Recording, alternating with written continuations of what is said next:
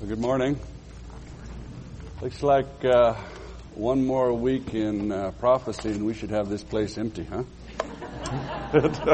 Excuse me. We are back in that Italian prophet, Malachi. Started Malachi last week. But before we get into this next portion, there's a couple of things we want to review. God began His message through Malachi by saying, I love you. That's the underlying message of the entire book. The God of the universe loves you. He loves you individually and personally. And like I said, that's the basis for everything else that's said in the book of Malachi. God expresses His love by pursuing us. He loves us too much to just let us slip away. He loves us enough to come to us and to talk with us about what we're doing, how we're hurting Him, what we're doing to our relationship with Him. Again, He does this because He loves us and He wants a better relationship with us. It isn't love that sits by and does nothing while someone we really care about is destroying their lives. It isn't love that says nothing when someone we love is doing things that destroy their relationship with us. See, love requires that we care enough to tell them how we are feeling, what's happening. Story I've told you before, but it's an important one in my life, so it comes up a lot. There's a time when Becky and I went through a major disappointment. We were going to adopt a child, and it fell through at the last minute. We'd made all the preparations, we'd made all the arrangements, we'd prepared our children for the addition of a new member to the family. We had prepared a room. We were just waiting out the time for the baby to be delivered. The day the baby was born, the birth mother changed her mind, decided to give the baby to someone else. As we got off the phone hearing the news, I said, well, that's God's will. We prayed for God's will. That's that. I refused to talk about it. I didn't want to think about it. Becky was grieving openly and honestly before God, but I shut her out. I didn't want to see her pain, so I pushed her away. I just refused to let it penetrate. In my sanctimonious way, I acted like she was somehow unspiritual because she hurt. Now, Becky had two choices. She could withdraw and protect herself from my sin and denial, or she could confront what I was doing to her and to our relationship. I am so grateful that she cared enough to confront. She came to me, told me how I was hurting her, how I was denigrating her relationship with God, how I was damaging our relationship, abandoning her. She finished the conversation by saying, I love you and I want to go through this with you, but if you can't, God is there for me. I only wish you could be there for me and I could be there for you. My first reaction was to resent her all the more. It made me angry to imply that I was not responding in a righteous way. But God used her words to break down my heart. I became miserable. I became mean. But I had to face myself and face my distrust of God that was expressing itself by my dishonesty to Him and to myself and to my wife. This was a turning point in my life. And I tell you right now, I praise God for a wife who loved me enough to come after me. Now, she didn't badger me. She couldn't change my heart. But she loved me enough to tell me what my attitudes and behavior were doing to her and to our relationship. See, this is how God loves us. He doesn't coerce us. He doesn't badger us, but He loves us enough to come and to talk to us about how we're treating Him, how we're hurting Him, what we're doing to our relationship with Him. This is what's going on in the book of Malachi. God is coming to us. He's expressing His love by telling us what's going on, talking to us about what we're doing. We saw some of that in chapter 1, where God talked about how we give Him the throwaway parts of our lives. But again, before we get into the chapter 2, where He does point out more of these things, we have to remember why He does it. God doesn't point out our faults to push us away. He does it because He loves us, and He wants a better relationship with us. He wants to draw us toward Himself. He wants a healthy and honest and loving relationship with us. So, let's get into chapter 2. Malachi 2, verse 1. And now this admonition is for you, O priests. He's addressing the priests. But if you remember, Revelation 1:6 says that Jesus made us a kingdom of priests so that we might serve His God and Father. 1 Peter 2:9 says that we are, how does it go? That you are priests that you may proclaim the excellencies of Him who called you. You see, if you're a believer, Jesus has made you a priest. So this applies to you. But it's also worth noting what Jesus' design was in making us priests. It was so that we could serve God and we could proclaim His excellencies to the people around us. Verse 2. If you do not listen and if you do not set your heart to honor my name, says the Lord Almighty, I will send a curse upon you. I will curse your blessings. Yes, I have already cursed them because you've not set your heart to honor me. It says if you don't take this seriously, if you don't set your heart on Him, you're going to suffer a curse. We are going to suffer a curse. Now, what is it that we're to take seriously? It says, take seriously giving honor to His name. Well, we don't want to suffer a curse, so how do we honor His name? The word honor literally means to give weight to. He's telling us to give weight to who He is, to what He wants. That should become the heaviest issue in our life. That should become the priority. What He wants, who He is. That should be number one in our life. Not work, not recreation, not other people's opinion of us, not relationships even. But He and who He is and what He wants becomes the number one issue in our lives. We must ask Him to rearrange our thinking, rearrange our lives so that growing in Christ, walking with Him, drawing close to Him becomes the heaviest issue in your life. Or He says, I will curse your blessings. Now this is obviously a bummer, but what is He talking about? Your blessings are the things that God has given you to enjoy. Eating, working, studying, recreation, play, relationships, sex, your occupation, your friends, all these things that God has given us to enjoy. It says He will curse them. Life will dry up. The thrill is gone. It loses its joy.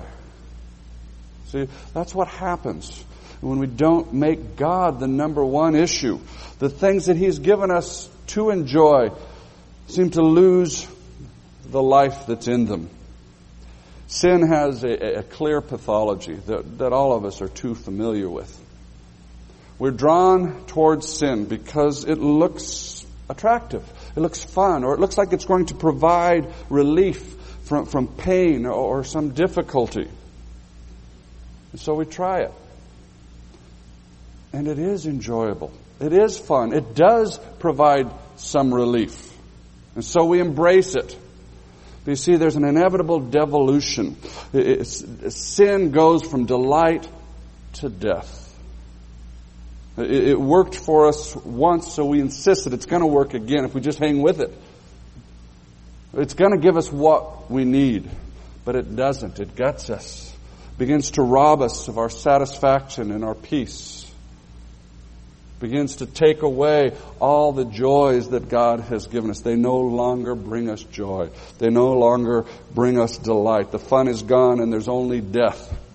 See, a little selfishness feels good at first, but as selfishness wraps its tentacles around our personalities, we become bitter and unhappy, unable to experience joy.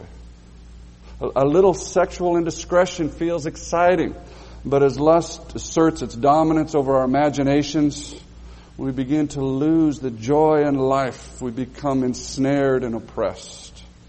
See, that's always the pattern with sin. The things that God gave us to enjoy lose their pleasure, lose their joy. And look what he says. He says, if you do not take this to heart, this is what's going to happen. In fact, it's already started to happen. He's telling us to look around, check it out. Is life drying up? Are your joys kind of a forgotten memory? Is satisfaction gone? The Rolling Stones had it right. I can't get no satisfaction. All the things that God gives us to enjoy dry up, become empty. In verse 3, it gets a little bit graphic here. He says, because of you I will rebuke your seed. I will spread on your faces the offal from your festival sacrifices, and you'll be carried off with it. Now this is gross. When a sacrifice was offered, the stomach and the intestines were taken out because they were full of excrement. They were taken outside of the camp and burned. They were not offered. And this is what God is saying that He's going to smear all over their faces.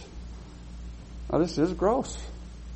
What is God saying here? I think what He's doing is trying to express His revulsion at their religious phoniness. It repulses Him. It's gross. Their religion gets ugly. And when we fail to have God in the center of our lives, our religion gets ugly, becomes hypocritical.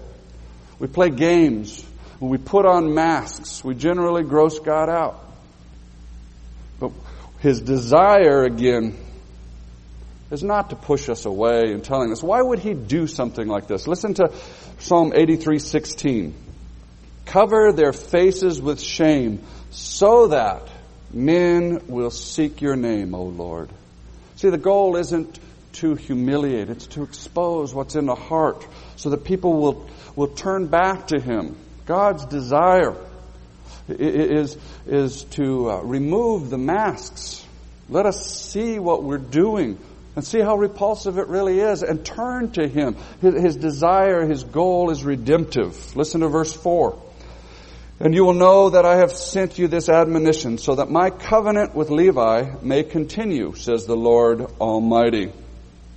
Again, His purpose is redemptive.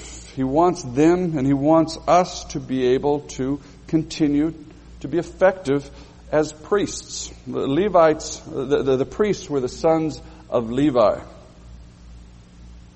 And He wants them and He wants us to be able to continue to proclaim the excellencies of Him who called us. That's His heart. His desire is to bring us back, to use us for His glory. And then verses 5 through 7 describe what He wants this to look like, what it has been and what it should be again. Verse 5, my covenant was with him, a covenant of life and peace, and I gave them to him. This called for fear, and he feared me, and he stood in awe of my name. True instruction was in his mouth, and nothing false was found on his lips. He walked with me in peace and uprightness, and turned many from sin. For the lips of a priest ought to preserve knowledge, and from his mouth men should seek instruction, because he is the messenger of the Lord Almighty. First, notice that God's intent in making this arrangement was to give life and peace. In fact, only by coming to God, by drawing close to Him, can we experience life. And it is He who gives us peace, that peace inside. And that's His desire. That's what He wants to do. This is in the context of fearing God. That means respecting enough to trust Him, to take Him at His word, to trust His word above our own feelings, to trust His heart and His love for us, that what He's telling us is good and right. And this respect resulted in their appreciation of God's word. The word translated here, true instruction, literally means the law of truth. The word in Hebrew is the Torah, the Scripture, the Old Testament. And these priests honored the Old Testament. They taught it. They never said anything that went against what the Scripture said and went along with the philosophies of their day. They lived their life in a way that reflected this allegiance to the truth. They walked with God, and that says a lot. They talked with Him. They involved Him in the details of their lives. As a result, they lived in a way that confirmed the truth, and others could see that truth in their lives. And they were attracted to it. They could see that it was true. And it says that it affected many. It saved many from their sin. It rescued many from the destruction to themselves and to their emotions and to their relationships. This is the way it should be. We should be able to hold on to the truth and walk with God. You can't tear those apart. You can't just do one or the other. You've got to do them together. If you try to hold on to the truth and leave out walking with God, begin to use the truth brutally in our own lives and in other people's lives, begin to use the Scripture as a means to keep God away. We come to the Scriptures and we learn all the rules so that we can do it ourselves and cut God out of our lives. And that's not what the Scriptures are for. The ultimate purpose of the Scriptures is so that we can see God more clearly and be drawn to Him and come to Him. Experience His love. But if you try to walk with God and abandon truth, on the other side, you end up deceiving yourself. The God that you walk with is not the true God. It's some distorted image. It's a God who would never ask you to do the hard thing, who would never deny you any selfish pleasure. Again, that's not the true God. And that's not worshiping and walking with God in truth. Again, you have to keep both of these together, holding on to the truth as we walk with God. And doing these things together make us effective as priests. Make us effective in rescuing others, which is what a priest was there to do, to bring truth, to bring God's love to others. People should be able to count on us, not to say just what they want to hear. Malachi said, we are messengers of God. We speak for God. And so we need to be careful to be giving them the truth as God is teaching it to us. That's what they need. That's what they should have. Then Malachi starts verse 8 with, but you. There's a contrast here. And each of us kind of have to ask, is this me? He says, but you have turned from the way, and by your teaching have caused many to stumble. You violated the covenant with Levi, says the Lord Almighty. So I have caused you to be despised and humiliated before all the people, because you've not followed my ways, but have shown partiality in matters of the law. God says you haven't held on to the truth. You've allowed your own resistance to God to color what you tell other people. You've turned aside, gone your own way. You've let your own feelings, your own judgments dictate your course of action rather than submitting to God's Word and to God. You go by the way things seem to you, and you've left God behind, not discussing things with Him, not giving Him that weight, not giving Him that priority. And the results are twofold. First, people who look to us to see Christ don't see anything worth having. They say, if that's a Christian, who wants it? And secondly, the respect that we wanted, the respect that we compromise ourselves to get, backfires. We lose it. People don't respect. In fact, they're repulsed, he says. Now, these are hard words. I'm hoping that I'm not just beating you with them. We want to understand them. It's been hard for me. But again, God's desire in bringing us His Word is not to depress us, not to move us to despair, but to warn us. I have some friends who have a boat on the Sacramento River. It's a houseboat, big one, 2 big engines. And they're very generous with this boat. They loan it out to family and to friends. They were telling me about one time they loaned it to some people. While these people were using it, the little engine oil warning light came on, indicating that one of the engines was low on oil. For some reason, these people assumed that the oil light must not be working properly. And so they ignored it. In fact, they reached behind the dashboard and unplugged it so they wouldn't have to look at it. Unfortunately, the light was working fine. The problem wasn't the light. The problem was that one engine was out of oil. And it seized up and they completely ruined one of the engines. You see, the problem wasn't the light. The problem was that the engine was low on oil. The light was a good thing. The problem isn't God's Word. God's Word is a good thing. You see, God has made a way back for us. But without warning, we won't use it. See, remember, God's desire is to give us life and peace. He loves us. So stick with me. As we finish the chapter, there are more warnings. Malachi says this failure to give God His proper place in our lives begins to have an effect. It bears bad fruit in our relationship with others. First of all, he says in our relationship with our spiritual family, with each other, and then in our relationships in our physical family, especially with our spouse. Verse 10, he says, "Have we not all one Father? Did not one God create us?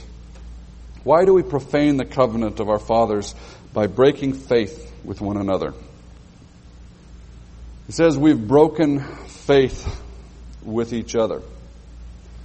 Now, what that word to break faith literally means, in other translations, it's to act treacherously. It refers to violating a contract or an agreement. And you may say, I wasn't aware I had any agreement with you guys.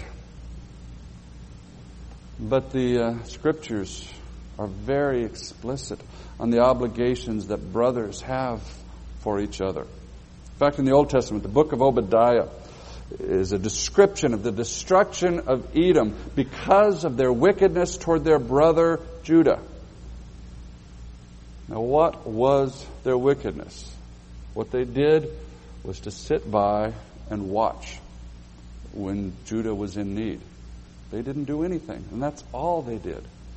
And that's why God judges them, because they should have done something when their brother was in need. See, and the New Testament is permeated with this. We are called to love each other, to submit to each other, to do our best to make each other successful, to serve each other, to give to each other, to encourage each other. You see, our obligations are implicit in the family relationship. Now, as we give God proper weight in our lives, our commitments to each other will grow. Our commitment to serve each other. In fact, 1 John 4 goes so far as to say that our love for each other is really the litmus test for our devotion to God. And as our devotion to God increases, our devotion to each other increases. Spending time together in small groups, in growth groups, or getting together one-on-one to encourage each other, to listen to each other. These things become a greater priority. Sharing with each other, praying for each other, taking on responsibilities that add to the common good. These things will increase. But on the other hand, as our relationship with God suffers, so does our commitment to each other. It's got to be affected. We stand by and watch while our brothers or sisters are in need, and we do nothing. We violate our covenant. We break faith with each other. Then Malachi points out another symptom of not giving God due weight in our lives. Verse 11 and 12. Judah has broken faith. A detestable thing has been committed in Israel and in Jerusalem. Judah has desecrated the sanctuary the Lord loves by marrying the daughter of a foreign god. As for the man who does this, whoever he may be, may the Lord cut him off from the tents of Jacob, even though he brings offerings to the Lord Almighty. He says that Judah has married the daughter of a foreign god. Now what he's talking about here is marrying unbelievers. It's not talking about interracial marriage. This isn't a racial thing. The Israelites were free to marry people of other races. Moses' wife was black. Ruth was a Moabite. And she becomes the great-grandmother of David in the line of Jesus. These people were of different races, but they were worshipers of the true God. The issue here isn't racial. The issue here is one's relationship with God. And what God is decrying here is marrying unbelievers. Now, this isn't to say that unbelievers are bad people or that they're somehow unloving. That's just not true. In fact, they can be extremely loving. They can be wonderful. They can be great people. But in 2 Corinthians, Paul asks, how can we be joined together in an ultimate partnership with someone who's moving in a different direction, whose priority is not to serve God, who's headed in a different direction? The result will inevitably be painful.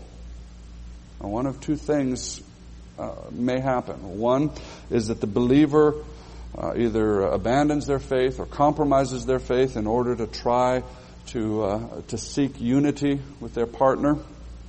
But even here, if the person's a true believer, eventually they come back to God. And the other possibility comes into play, and that is that the believer will be faithful to God, but there will just be a limit to how far the unity can go in the relationship. At the core of their being, there's something that the couple can't ultimately share. And that's a loss.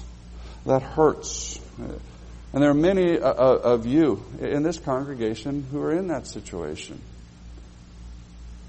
Some of you are in that situation by no fault of your own. Your spouse changed after you were married, or deceived you, or you were both unbelievers before you married. But even if you're in that situation by your own choice, it's important for you to know that God loves you and that God loves your spouse, and that God's desire is to support you and encourage you and to help you to love your spouse completely.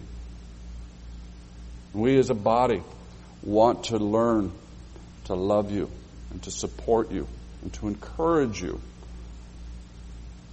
And we as a body want to be committed to your spouse. They're part of us as well. They're family because they're married to you. Malachi then goes on. We're in some deep water here, guys. There's some heavy issues. But again, let's be grateful that God loves us enough to come straight at us and talk to us about these things. Malachi goes on to talk about another place where the Israelites were compromising their integrity before God.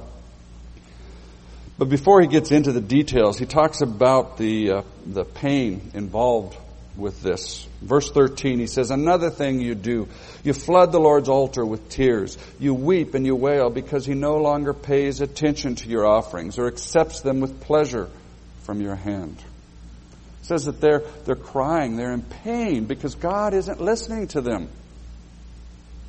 Now, is it true that if you're sinning, God doesn't listen to you? Yes, that is true. The only prayer God hears when you're choosing sin is the prayer of repentance. Psalm 66:18, David writes, if I cherish sin in my heart, the Lord would not listen to my prayer. Again, God loves us too much to just sit by while we merrily go on to the path of our destruction. He loves us too much to pretend. God is not codependent. He is not an enabler. But He continues to love us. He continues to care, and He will forgive. And what's the specific sin that He's dealing with here in Malachi? Verse 14. You ask why? It's because the Lord is acting as the witness between you and the wife of your youth, because you have broken faith with her. Though she is your partner, the wife of your marriage covenant, has not the Lord made them one in flesh and spirit? They are His. And why one? Because He's seeking godly offspring. So guard yourselves in your spirit and do not break faith with the wife of your youth. I hate divorce, says the Lord God of Israel, and I hate a man's covering himself with violence as with his garment, says the Lord Almighty. So guard yourself in your spirit and do not break faith. God says He hates two things here. One is He hates divorce. And the other, He hates a man covering himself with violence. Now, I've heard it said that divorce is the plague of our age. The plague is a lot more than that. The destruction, the loss of intimacy that ends in divorce is the true plague. That's what God hates. Now, we need to understand what was going on in Malachi's time, and we need to understand what's going on today, because this is a big issue for us. In Malachi's day, the man was really completely in control. The women were completely dependent on their husbands for sustenance, for protection. They had virtually no formal legal protection. A wife could not divorce her husband. A husband could divorce his wife as he chose. But God's design was that a husband and wife were to be for each other, to be partners, to be mutually submitted, encouraging, loving each other, really knowing each other's needs, fears, desires. And when a couple entered into the marriage contract, they were contracting to become complete partners. Verse 14, he says that men had broken faith with their wives, even though she is their partner.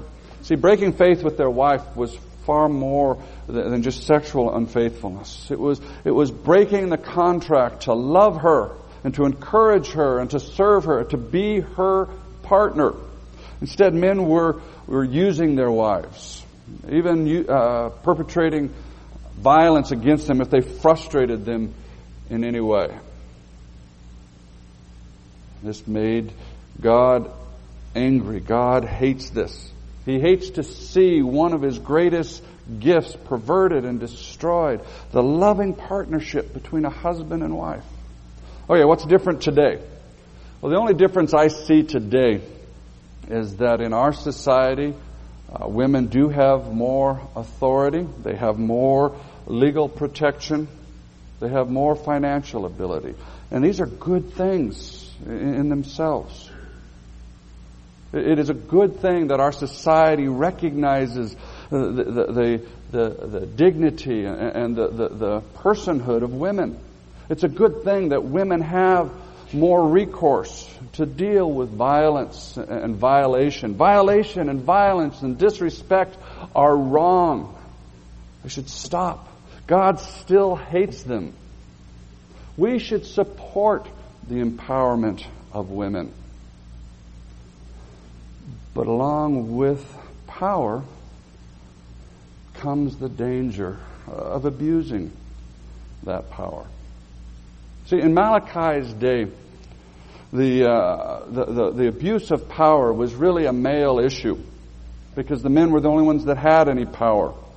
Today, as women are appropriately being empowered, they again run the risk, or the possibility increases, that power will be abused. See, the problem hasn't changed. The problem is the use of power in a way that violates the partnership, that violates the commitment, the mutual love and support. The only difference today is that power is a little more evenly distributed. And so it's subject to abuse by both sides.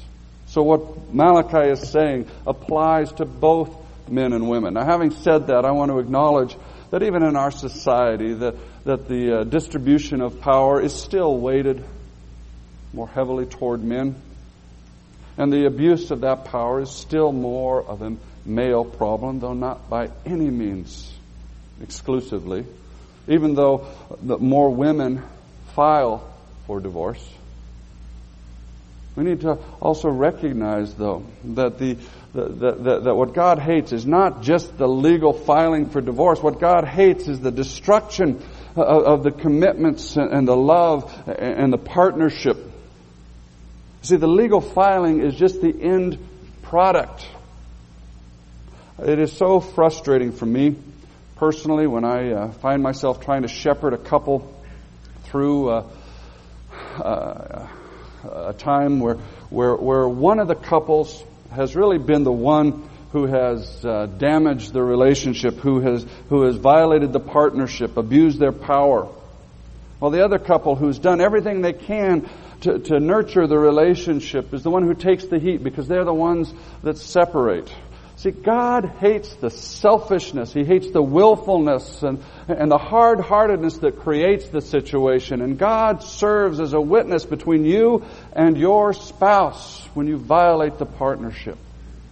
Either of you, husband or wife. Now, there are times when legal divorce is appropriate. Jesus himself spoke on this issue. And we as a church try to understand the biblical teaching, help you understand the biblical teaching. We have a policy statement that we are constantly refining, trying to reflect the true biblical teaching. In fact, right now we're considering a couple of possible revisions. But even that, if you take that policy statement and just use it as a checklist to see if you can get divorced, it misses the whole point. Let's back up and look at the whole point. The point of this passage is that when we fail to listen to God, when we fail to give Him the true weight in our lives, to cultivate our loving relationship with Him, it bears bad fruit in our relationships with each other, especially in our relationship with our spouse. When there's a fundamental dishonesty in our relationship with God, it's got to affect the next most intimate relationship, our relationship with our spouse. The religious veneer that we use at church and among our friends cannot hide the problem. Let me read to you a statement by a wife of a prominent minister. This man has a national radio program. He's considered one of the pillars of American Christianity. And this is what his wife said right after she filed for divorce. I have been dismayed at my husband's refusal to accept the critical state of our marriage. Instead, he has made repeated announcements from the pulpit that progress was being made, when in fact the very opposite was true. From the sound of it, this woman is acting out of her frustration.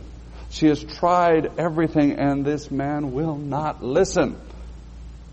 I don't know any of the details and any of the circumstances. And I still believe that without biblical justification, divorce is wrong. But I can hear her frustration. His failure to hear her is wrong. I only wish there were people around him that would have grabbed him and said, "Stop. Listen to your wife." They would have pulled him out of the pulpit and said, "Your world needs to grind to a halt until you address the problems in your marriage." See, how often I have heard this same story. One partner who tries and tries and tries and collapses in frustration. Let me speak especially to you men.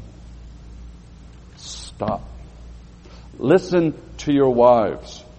Stop excusing. Stop blaming it on her demandingness, on her instability, on PMS. Listen to her. Stop telling yourself that it isn't that bad, that she'll get over it. Listen to your wife. Forget about your reputation. Forget about your image. Get some help. See, none of the rest of that stuff matters. Face your resistance to God and love your wife to the point of giving your life for her. And Malachi says, guard the spirit in your heart. Guard your heart, what you think about her, what the tapes you let yourself play. Stop. Realize that she belongs to God and is God's greatest gift to you. And thank Him for it. And ask Him to teach you how to treasure that gift. When our true submission to God degenerates, we lose all perspective. We begin to view our careers as the priority. We begin to view our need for rest as the priority. We begin to view our own goals and desires as the priority. And this happens to both men and women. These are not the priority. The priority is falling in love with the God who loves you and wants to give you life and peace. That's the priority. Marriage is hard. Don't let anyone tell you otherwise. No one could have prepared you for how hard it is. You've got two wounded people, and you bring them together, and they're very different from each other, and they're trying to share the most intimate part of themselves. The pain, the confusion, the frustration that goes along with that process will break you to the core of your being. But that's God's plan. That's His design. It should break you. It's supposed to break you. And then in that broken state, we turn to God. No games, no masks. Honestly. And by His Spirit, He draws us into deeper intimacy with Himself. And with that intimacy, knowing His tender love in the midst of our broken heart, knowing His pleasure in us, His respect for us, we're able to love our spouse with strength and integrity. And hopefully, though not always, our spouse will be drawn toward God by our honest and strong love for God. Now, there's one more point. I'm completely out of time. This is out of control, and I apologize. But I got to make one more point. There's a lot more that could be said. But I want to stress the fact that God hates divorce, but He loves people who have been through a divorce, and He loves people whose marriage is in trouble. And we as a church need to hold on to this. When our people are hurting among us, our brothers and sisters, we need to come alongside of them, to treat them with love and respect. They are not contaminated. We cannot assume that they're sinning. They may be the victims of the abuse of power. Don't add to their victimization by just heaping on condemnation. If you know them, come alongside them. Listen to them. Affirm God's love. Help them to see how intensely He loves them. Now, if they are sinning, gently draw them back to truth. But do so in a way that listens, in a way that shares their burden, that shares their pain. Don't just throw Scripture at them. Don't beat them up with the truth. Don't assume they haven't been trying. This is your brother, your sister. Malachi has already told us that we are to come alongside to help our brother and sister. But as you try to express God's love, as you try to sort out how to offer comfort as well as truth, as you try to walk through this confusing, painful, unstable, traumatic time with them, you are forced back to God, to turn to Him, to depend on Him for the wisdom, for the compassion, for the endurance to walk through this time with your brother or sister. If you don't do this, you're going to do more harm than good. It breaks my heart to hear of people who are going through the hardest time in their entire lives, who feel like they need to run away from their Christian friends, run away from their church because of the pain inflicted. But if you come back to God, broken yourself, ready to be His instrument, to hang in there and to love them, then God will enable you to fulfill your loving contract with your brother. Again, this is what it all boils down to. This is the beginning point, and this is the end point. It all comes down to each of us honestly coming back before God, submitting to Him, depending on Him. It all comes down to each of us giving God the proper weight in our lives, responding to His love, hearing His call to Himself. Let's pray. Lord, I thank You for Your word.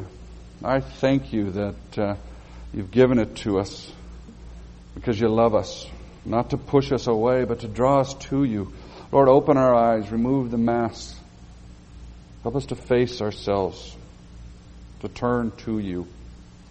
Lord, we do trust You. We do praise You. Lord, I just ask that You break each of us before You so that we can become Your instruments to proclaim Your excellencies, to draw close to You and know that intimacy. Pray this in Your name. Amen.